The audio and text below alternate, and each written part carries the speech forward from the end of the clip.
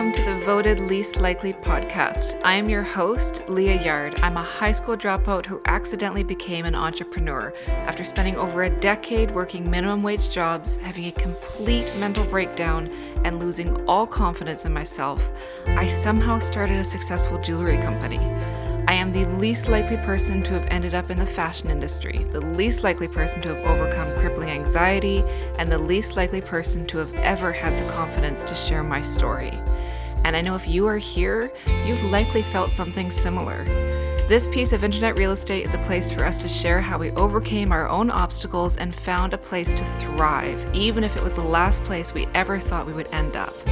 We are talking all things related to failure with a little sense of humor on the side. It's time to expose the narratives we tell ourselves and the ones the world places on us. This is the Voted Least Likely podcast.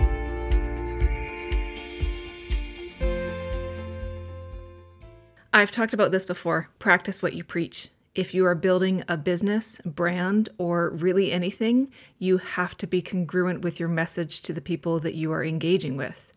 But there is a deeper aspect of congruency that matters even more than that.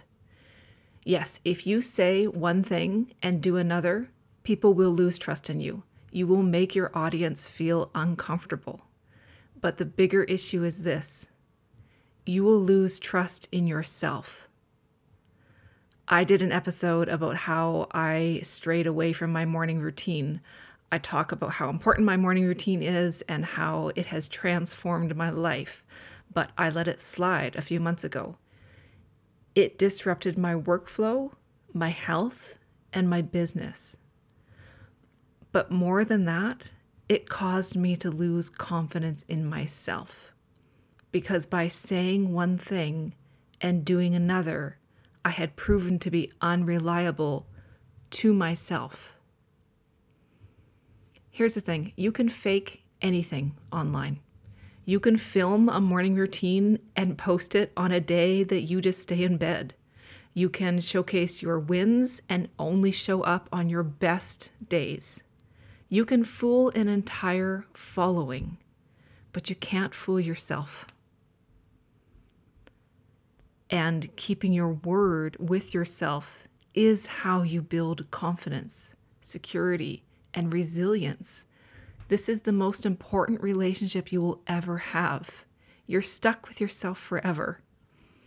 When I strayed from my morning routine, it wasn't just that I was shifting gears. It was that I kept telling myself that I would get back on track, and I kept breaking my promise to myself. And I started feeling really unsettled, and it snowballed. A mistake I have made in the past is that I would aim high for things and tell myself I would achieve them, but sometimes they were too high and I wouldn't get even close. And so I started assuming that I wouldn't do, get, or accomplish what I said I would. This is the catch. If you're someone building something that you've never built before, you have to aim high. But you have to tie your confidence to doing what you said you would do apart from the actual end result. Here's what I mean. I'll use exercise as an example. If I tell myself I'm going to work out 5 days a week, that's great.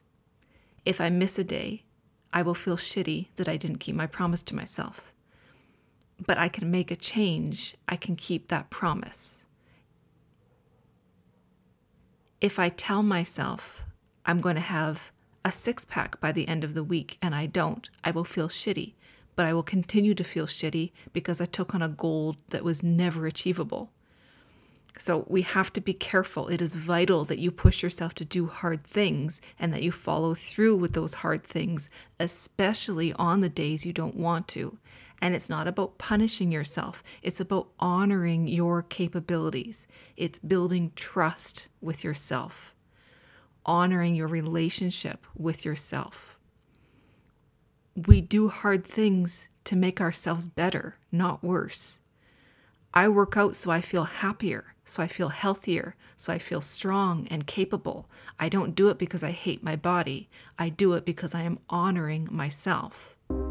This show is sponsored by our very own company, Leah Yard Designs. Leah Yard Designs is a jewelry brand in Vancouver, Canada that specializes in unique, semi-precious pieces.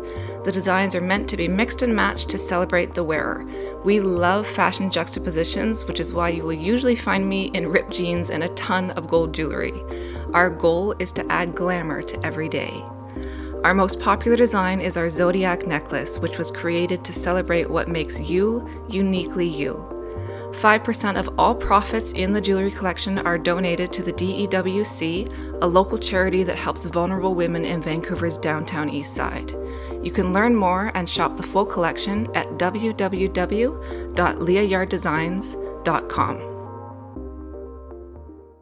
When I do something I say I'm going to do, that I decided to do, that is difficult, and that I choose to do because I know it will be good for me, I strengthen my bond, my confidence, and my resiliency within myself.